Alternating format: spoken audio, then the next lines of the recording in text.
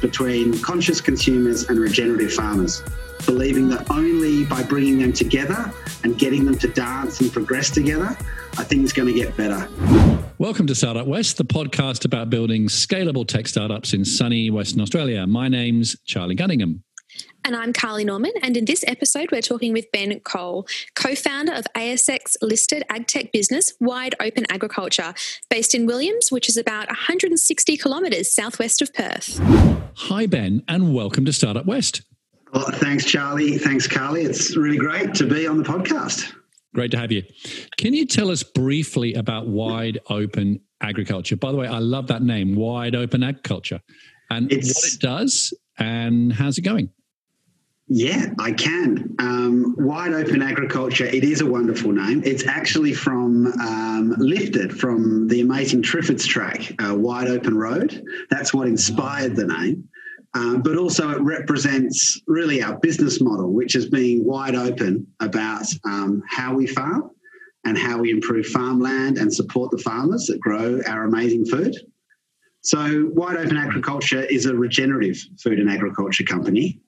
And our job, our real mission is to allow food consumers, which is all of us, who have a level of consciousness or awareness around the food they eat, and connect them to farmers that are described as regenerative farmers. And to us, regenerative is really about making things better rather than worse, and doing that through very concrete farming practices that people can understand and be a part of, so that when you eat the food, you understand what it's doing on farm and the benefits it's doing to that farmland. Okay, so when did this start? Where did the idea for this come from? And were you all from a farming background? Oh, yeah, deep farming stock, yes. Right. Raised in wild Attadale, the suburbs. I was out there harvesting the lawn every month. No, that's as far as I get as my farming skills. Married in, best way in with farming. Married in, my wife is the farmer. And the germ of the idea from Wide Open Agriculture actually came from Holland, which has always been a very wide, expansive, outlooking country. It's so tiny. And the chairman, Anthony Maslen, was introduced by one of his ex-colleagues, Maz, as we all call him, the chairman of Wide Open Agriculture, was introduced to this idea of building a business case around large-scale landscape regeneration. Sort of big words, but really it's about the world's in trouble, but it's not going to come through grants and government alone. Private sector has to get involved. It's where most of the money is, private equity is, and we have to build businesses that are really rugged and sustainable and resilient to achieve that. So that was the real germ of the idea. Maz called me. I'd been living overseas for about 10 years with my wife and family, and we were just ready to come home. We'd been in the east coast of Africa, and with young kids, it's just a little bit like you get to a point where you're like, I just want to be around. Wow. What year was this? That was actually 2014. Right. Okay. No, then it was really Maz linking to the concept of building a business case around 4 returns. That's in our DNA. That's in our shareholder, our constitution. We aspire, of course, to financial returns, but also social, natural, and this 4th return, which is inspiration, the idea of bringing hope and sense of purpose to a new business. So that was the early days. That's amazing. Now, you've mentioned regenerative. It's that kind of word. I know. Well, because it's a concept that we don't hear discussed very often and very open. I have come across it before in some specific lectures and things, but can you give us a rundown on how that would differ from current mainstream farming practices? Yeah, I can. It really is about recognising that you want to work with nature and not against it. And I've had many conversations in the Williams pub with farmer mates about all farmers work with nature, not against it.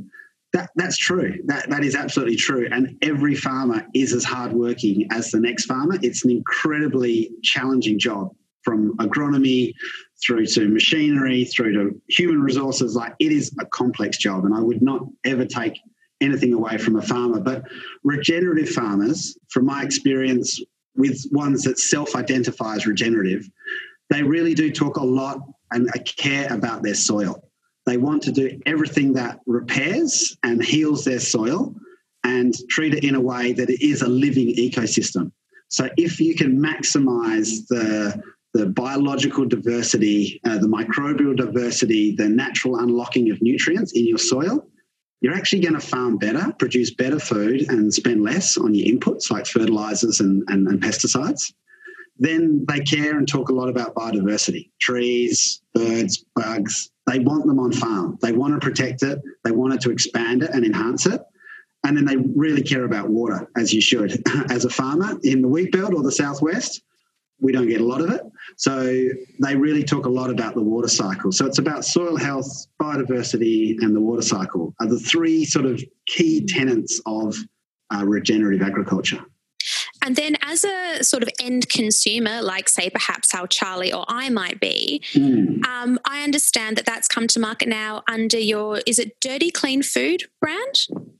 Dirty Clean Food, absolutely. Yeah, no, it's dirty. It's healthy, nutritious, vibrant soil. Clean, no hidden nasties. So if you want to know how we're farming, come and ask us because we're totally transparent. And we really believe that we, at Dirty Clean Food, host a dance. I totally ripped that off from our non-exec director, Ronnie Duncan. Got to claim him on it. It's awesome, though. We are hosting a dance between conscious consumers and regenerative farmers, believing that only by bringing them together and getting them to dance and progress together are things going to get better. And that is a point of difference with organic. We looked really closely at organic and we're big fans of organic, but we're not an organic brand. We are regenerative in that organic seems to have sort of hit a bit of a scalable challenge in that it becomes very expensive to produce food that is organic. And that really makes it quite difficult for all consumers to access. Whereas regenerative, we really believe is more scalable and takes farmers on a journey, but also brings consumers along on that journey with them. So I'm trying to get a handle on how you make money. What's the business model here? I see there's a huge global problem. Yeah. And you're out there doing it and it sounds fantastic and noble, but how is it a business? Yeah, no, the business model is pretty simple. We focus on delivering products that are defined as regenerative to consumers, and we act as a marketing and distribution arm for those products and for those farmers. And we focus on ethical meats, so grass-fed beef and regenerative lamb. We have a digital platform, an online platform, which brings in sustainable suppliers that has seafood, flour, oats, now eggs and pork and chicken, which allows consumers to get online delivery. We also have an oat milk product that's soon to be launched, and we're working on a really exciting lupin protein. So that's a really exciting big market, lupin protein, because the current plant-based protein market is worth about $18 billion. People that follow the American stock market would have seen Beyond Meat was the darling of the IPO. It's now got a market cap of close to $30 billion because people are making a choice. I don't want to eat cheap meat that is made in a feedlot. I want to replace it with a plant-based protein, and we think lupin's a really good example of that. So the business model is really across those four sort of platforms. So you source supply and then you do distribution out to supermarkets or? Yeah. We're multi-channel, so we're online. So we have, very happy to say we've got 2,000 orders away now. So we've got a really loyal base with our online sales. We sell to supermarkets, really good independent supermarkets like IGA, Farmers Jacks, Peaches, those sorts of places. We're in over 30 of those. And of course, prior to COVID, it was all about premium restaurants like the Rock Pools and Cape Lodges of the world. And happy to say they're coming back very quickly, actually. So this week's been very busy for Jay, our head of Dirty Clean Food, because all the chefs are back calling out. Every restaurant I've been in this week has been packed out. It's been like this latent demand. Yeah. Want to go out and have a meal. Absolutely. Very competitive. It sounds really hard what you're doing. It sounds great, but sounds hard. A lot of people trying to do what you're doing, or do you stand out as a bit of a beacon on your own? We're a real beacon in Australia. We call it, we're Australia's leading regenerative food and agriculture company. We kind of got there first, and we do try and keep kind of a thought leadership role as well. It is really complex because, as everyone involved in startups knows, it's hard enough to be profitable. So when you're also taking on other sort of metrics around social, natural and inspirational, it's really important that you keep the balance right, that you keep the sort of profitability and financials at the forefront. But there's always this kind of engine underneath that gives you your purpose. But it does result in a better business at the end of the day. But yeah, it's really complex. It is a complex space, but not only that, but the agriculture market is incredibly competitive as well, generally, not just for somebody trying to go a little bit against the grain and add in all of those other, I guess, values into a business as well.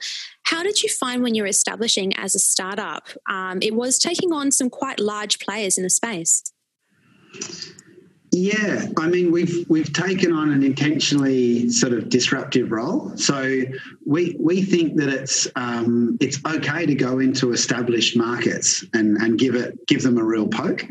And why we had such confidence around that was because we spoke to regenerative farmers saying, so now I just sell into a commodity market. I farm completely differently to my next door neighbour. But when it comes to options as to where I can sell and distribute and market, I've got none. I'm just a commodity farmer. And then we were speaking to consumers, and a lot of the people who's founded the company, like me, are the same. You walk along a shopping aisle and almost every purchase is a compromise on your values. And so we knew that there was this kind of pool of conscious consumers that was ever growing. We knew that there were regenerative farmers seeking that relationship with consumers. So it was about bringing those two together, and that proof of concept has worked. Like we've kind of shown that it works. Like consumers that buy our food, the feedback we get is at times overwhelming. Like it's like, thank you for being this company. Thank you for offering me really healthy food, but also I get to know the farmer and hear the story and know that I'm part of something bigger than me. So I'm really excited by that for us as our profitability grows, but also for other companies. It's true that if you show that you do have more than just a product, that you have a purpose and a value proposition behind it, that you've got to back up, it can't just be hearsay, then it can be a really powerful tool to get into really big markets. So I've got a Farmer Jack's down the road. If I wandered down there this afternoon, what would I look for to try and get your products? And you would look for a beautifully sort of framed, shining yellow and ochre-coloured packaging in the grass-fed beef and lamb section. And depending which Farmer Jack's it is, but yeah, we are in all the Farmer Jack's actually. Right. So it should be there. Or I jump on your website. Or you certainly could, even better, jump into dirtycleanfood.com.au, where you could buy yourself a range of meats, or you could take one of our selections. We have small family or large family boxes, but then you've got all those assortments. We actually just brought truffles in, which is very exciting, because what we're recognising is because our values are so strong, other producers, farmers and agricultural companies are coming to us. So Bannister Downs Milk approached us and said, what you're saying about how you treat farmers in your farmland aligns exactly to what we want to do. So can we be a part of that? And of course, it's a great opportunity. Now, you did an ASX listing last year, the year before? 2018. Yeah, 2 years ago now. Yeah, 2018, yeah. So as I would say to most startups, why on earth would you do an ASX listing? So tell us that story, because that's not for everybody, and you would have had quite a journey, I'd have thought, leading up to that. But also I'm interested in the decision.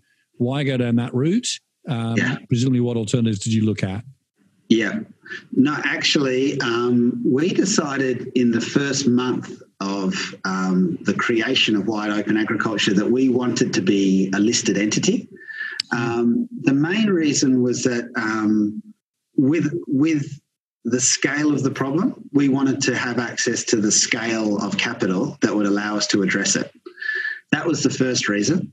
The second reason was I'm a big believer in for-purpose impact investment social enterprises, and have been involved in them before, and have built up a profitable business before. And Maz, the chairman, had done the same thing.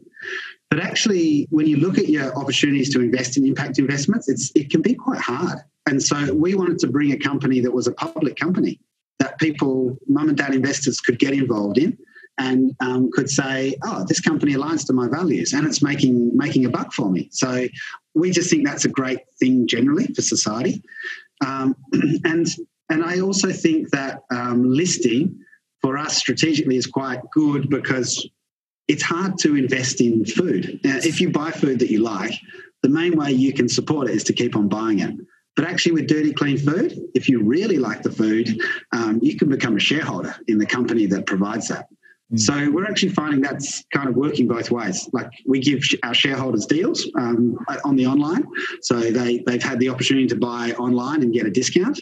But also we've had shareholders go, oh, you do Dirty Clean Food. Oh, great, I should be buying from you. So they were the three main rationales. It hasn't been too onerous, all the governance, all the reporting to the market, all the analysts ringing you up, telling you how they could run the company better, all that sort of stuff. They're the cons, definitely. They're definitely cons. Like that is a huge amount of work. But then the flip side is that you are in the market every day. So you are actually getting information and feedback every day. And actually, as a private company, there is a danger that you can get a little bit of sort of inward looking, oh, we're doing okay here. You do not get that privilege as a public company.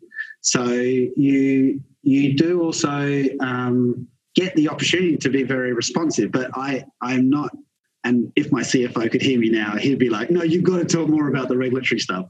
The regulatory stuff is hardcore, but also it gives investors, it is really amazing knowing the rigor that goes into our audits, our financial reports, our quarterly reports, our commitment to continual disclosure. These are things we have to do. So I actually think it brings you up as a corporation to the highest level of standards that impact and normal investors deserve. That's good to hear. So go for it, startups.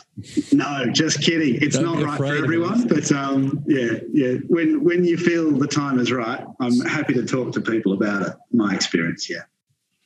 Great. Thank you so much. And actually, it's really interesting to kind of hear that that's the decision that you made so early on, and we've gone through that journey now and you've listed. But if we were to go way back, Ben, and take you through your own career and your own schooling as well, just to find out a little bit about how you actually ended up at this point co-founding an ASX-listed business, I'm keen to see if you sort of had inklings of entrepreneurial leanings at a younger age. What were your favourite subjects at school? That's a good question. I think I really like science. I always really like science, but a bit of a science nerd. So that was my thing. But also, for some reason, I used to always do quite well in economics. And I sort of always was like, oh, that's funny. Like, why am I, I don't have a natural flair for a lot of things. But economics, I sort of had this natural flair for it. And I always have liked new ideas.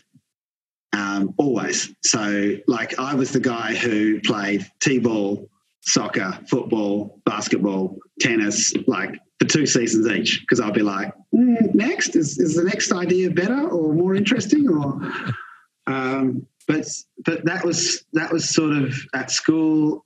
I always liked, just trying new things, I suppose. Yeah, so that I would say would be my main trait as an entrepreneur. Yeah, and I like people, and I like meeting new people. So, curious.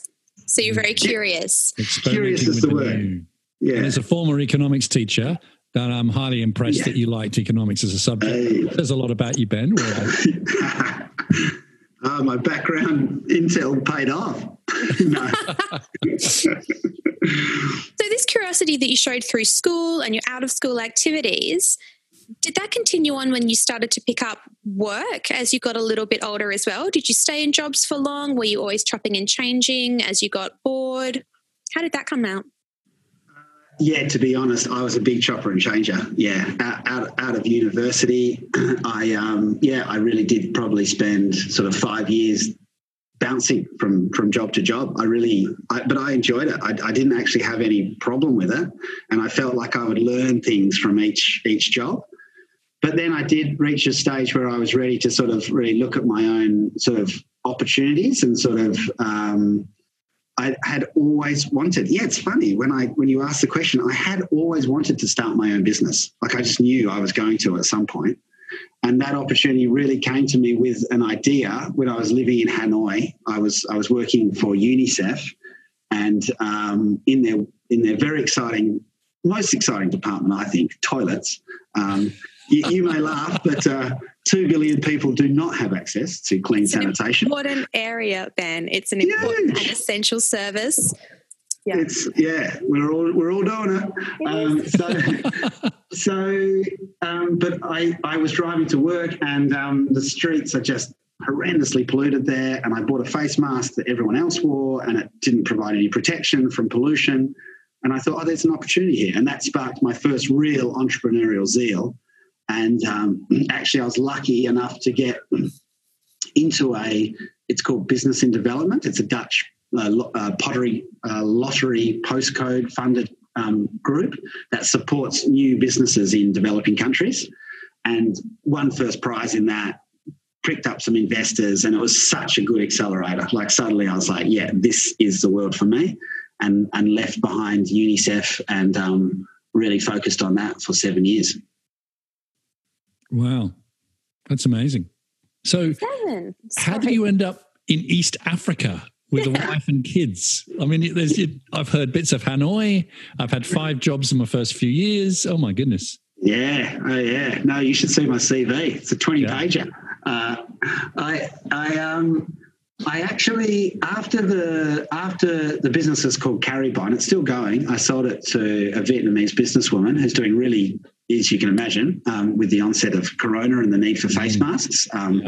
She's doing fabulously, which is good on her. She's great. That's Annie. But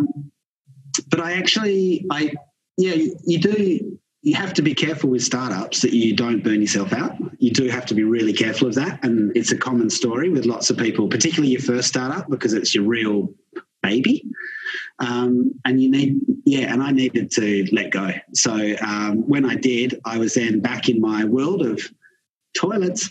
And what was great, though, is that I had been approached by someone who said, you're one of the rare people who's actually had exposure to traditional grant programs in sanitation in developing countries, but you've got a business background. So can you use that experience and apply it in Malawi? Which was really fascinating for me because I've always had a nervousness about just sort of give it and they will take and they'll learn the better of that experience by getting given something for free. But I totally disagree with that, and I've read a lot of Noel Pearson, and I totally agree that it's got to be shared responsibility. And I think markets, it doesn't have to always be financially transacted, but markets are a really good way of ensuring shared responsibility and really listening to customers. Like we listened to what people wanted in a toilet. They didn't actually want cement in their toilet. I mean, they've got dirt floors in their lounge room. They want cement lounge room floors. They just want a toilet that doesn't wash away in winter when it rains a lot. So that was a really interesting framing. And then the builders were like, well, we want to build it but make a profit. We're not going to do it for free each time. So it was just these really simple little revelations that come out of using market-based approaches, but for good. And that really set me up well to then come back home and set up Wide Open Agriculture. So I can see the business, the thirst for the new, the real drive, but also the social impacts coming in as well. And then it actually makes sense that you end up with Wide Open Agriculture. It was meant to be. I think you're right, Charlie. I do sometimes say the universe has delivered on this one. And of course, when I first got back to the wheat belt, I was like, ooh, I've got an interesting skill set here. I wonder if how this skill set's going to work in a small town like Williams. And I'm sure I could have found something, but actually creating Wide Open Agriculture has been such a good opportunity for me to bring this let's call it bizarre collection of skills together. And apart from the restaurants shutting down, has COVID impacted you at all? It sounds like it hasn't really. No, I'm at risk of being regarded as a pandemic profiteer. The face mask business has gone incredibly well. And then I think people's awareness of the story behind their food, not just food safety, but also what is it doing to the farm? Is it fair on the farmer? Is that really is resonating now? And of course, people want to know about health. Is my immune system being boosted? Am I protecting my family's health? So we have actually grown since Corona. I think we were on that trajectory anyway. But I think it's really just cemented this value proposition around healthy food from a farm that you trust. Right. And it's interesting as well that you've mentioned now coming back to Williams to set up the business, because I know that you're quite passionate about having your head office located in Williams. Talking about that social impact side of things and that community-based work that we can very clearly see as well through your work history. I can imagine that there's been a lot of pull for you to relocate and things like that as well, but you've made a very conscious effort to keep those offices based in the regions close to your farmers. Can you tell us a little bit more about that? Yeah, that's a great question too. Yeah, no one's really asked me that before. That's something that, a bit selfishly, I'm really happy bringing up free-range kids. Like farm life, is awesome. Like, for kids under 15, this is the dream. It is awesome. But it has been really hard. I literally have been up to Perth once a week for pretty much the last almost 6 years now. So it's a 2.5 hour drive. It doesn't break you. And I know people have much longer commutes than that day in, day out, but it does start to wear you. And, I've seen people hit emus in front of me. I've had large white goats run out in front of me. So that's a reality. And also just not being close to your team, but actually, with Zoom and everything now, it's become much easier, but it's definitely been a challenge. And the other thing we learned was we used to try and recruit people to come and move to Williams. And we really learned that doesn't work. You need to have people who are making a decision already to move to this region, to regional areas, to just encourage people, to lure people with a job. In our experience, it hasn't worked. So that's something we don't try and do anymore. So I do sit in this, to be honest, in the head office alone, but I have long-term ambitions to build a local team, but with local people or people who have made a decision already. Yeah, I want to live regionally, and I welcome people who are interested in that sort of opportunity to reach out to me because, it's a totally different lifestyle, but it's a great one once you're used to it. That's great. And we're almost at the end. We'll go into a rapid quick-fire question round in a sec, so get ready for that. Hold on to your hat, Ben. But where do you think you'll be in 5 years' time with Wide Open Agriculture? I had a quick look on the ASX. I see your share price has tripled over the last few months. So, yes, it's done remarkably well. But I'm sure you're a longer-term thinker, not a short-termer. So where are you thinking you're going to be in 5 years' time? Where would you like to be? Yeah, we would like to be a globally trusted food brand. So when people see Dirty Clean Food or a product from Dirty Clean Food, they know that it's doing something positive for the farmland and the farmer that created it. We want to have product lines in every aisle of the shopping in the supermarket, or ideally online as well. Our forecast, we really want to be, we're really aspiring to be, a multiple $100 million revenue company. And that's across through our ethical and regenerative meat, through our oat products, our oat milk, and also our plant-based protein from Lupin. So we really have an awesome team. So I really believe that, now with them in place and with really good, we just completed a successful capital raise. So we have sufficient capital to deploy that strategy. So we're in a really sweet spot at the moment after a lot of hard work. This is exciting times for Wide Open Agriculture. And it's actually really exciting to hear as well about a startup that is coming positively out of COVID. Obviously, a lot of people have suffered quite a lot as well, but it's always really interesting as well to hear about the sectors that are still going well. So congratulations. And I will lead us into the quick fire round. Ben, just a one word or a short sentence answer. What is the single most important factor that makes a successful startup? People. That's getting the right team around you. Yeah, it's all about the people. Yeah. We used to have a quote in our company, it's never the technology, it's always the people. Yeah. I think I know the answer to this. Founder as a solo or founder as a team? Team. Yeah. I think that's a pretty common answer. Nice to share the load. Who should we interview next? Oh, well, that's a good one. I'm really interested in the other social enterprises. I've just joined the West Australian Social Enterprise Council, and this. Do you know Pat Ryan at Dismantle? That's a really interesting business. I don't know if you've already interviewed him, but he's a great one. Another woman called Katie, who's got this new sort of social enterprise startup around cafes. So I could give you all of their names. They're great. Jeez. We would AI, like it or loathe it? AI. Yeah, artificial intelligence. Love it. My first experience of AI has got to be Spotify, and it literally brings out the best music that aligns to what I'm interested in. I don't get the fear up to this point. I literally see it as only a positive. Yeah. I'll make it easier for the next one. If you were at a bar, what would you be ordering? Oh, what would I be ordering? Probably. Oh, something pretty weak, like a low alcohol beer. It's okay. So I don't go to bars much. For the long drive back to Williams after you've been in Perth? Yeah, that's normally the restraint. Yeah. I did try this amazing, it was like it was a soft drink that was like not alcohol but delicious, and it was yum. Yeah. I'm imagining you sitting on your rocking chair on your stoop, chewing on a piece of barley, wearing your hat. What will you be drinking as you're rocking forward, watching the sunset over the acres? What would I be drinking? Probably a a soda water with lime or something delicious like that. Cool. How do you look after yourself? What does self-care look like for you? Not very good at it, to be honest. Still working on it. Definitely jogging at least 3 times a week. Well, that's good.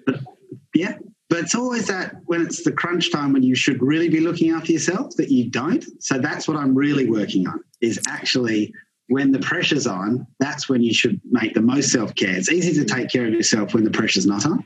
So that's more a practice that I'm working on. Great. I think it's something that we all need to improve on. It's nice to see that we are all in the same boat. And what are you reading or listening to right now? Reading. Oh yeah. I'm listening to some really good podcasts. There's one called Ologies. It's really good. It talks to all these experts about their experience in their ology, like whatever scientific discipline it might be. So that's what I'm listening to. What I'm reading, this amazing book about a migrant family from China that moved to Canada. I can't remember the name. I'm hopeless at book titles. Oh, Don't Tell Me We Don't Have Anything. Really good read, but I'd probably read half a page each night and then fall promptly asleep. Thanks, Ben. It's been a delight talking to you, and I want to wish you and all the team the very best for the future.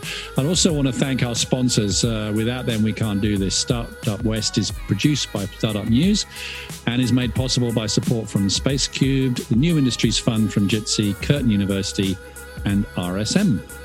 We record this podcast virtually in beautiful downtown Perth, Western Australia, with Ben joining us from Williams.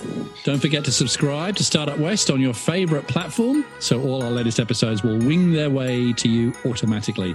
And if you like what you hear, please leave us a review. We'd love to hear from you. Thanks, Ben. Thanks, guys. Great questions. Thanks. That's a great conversation. Thank you.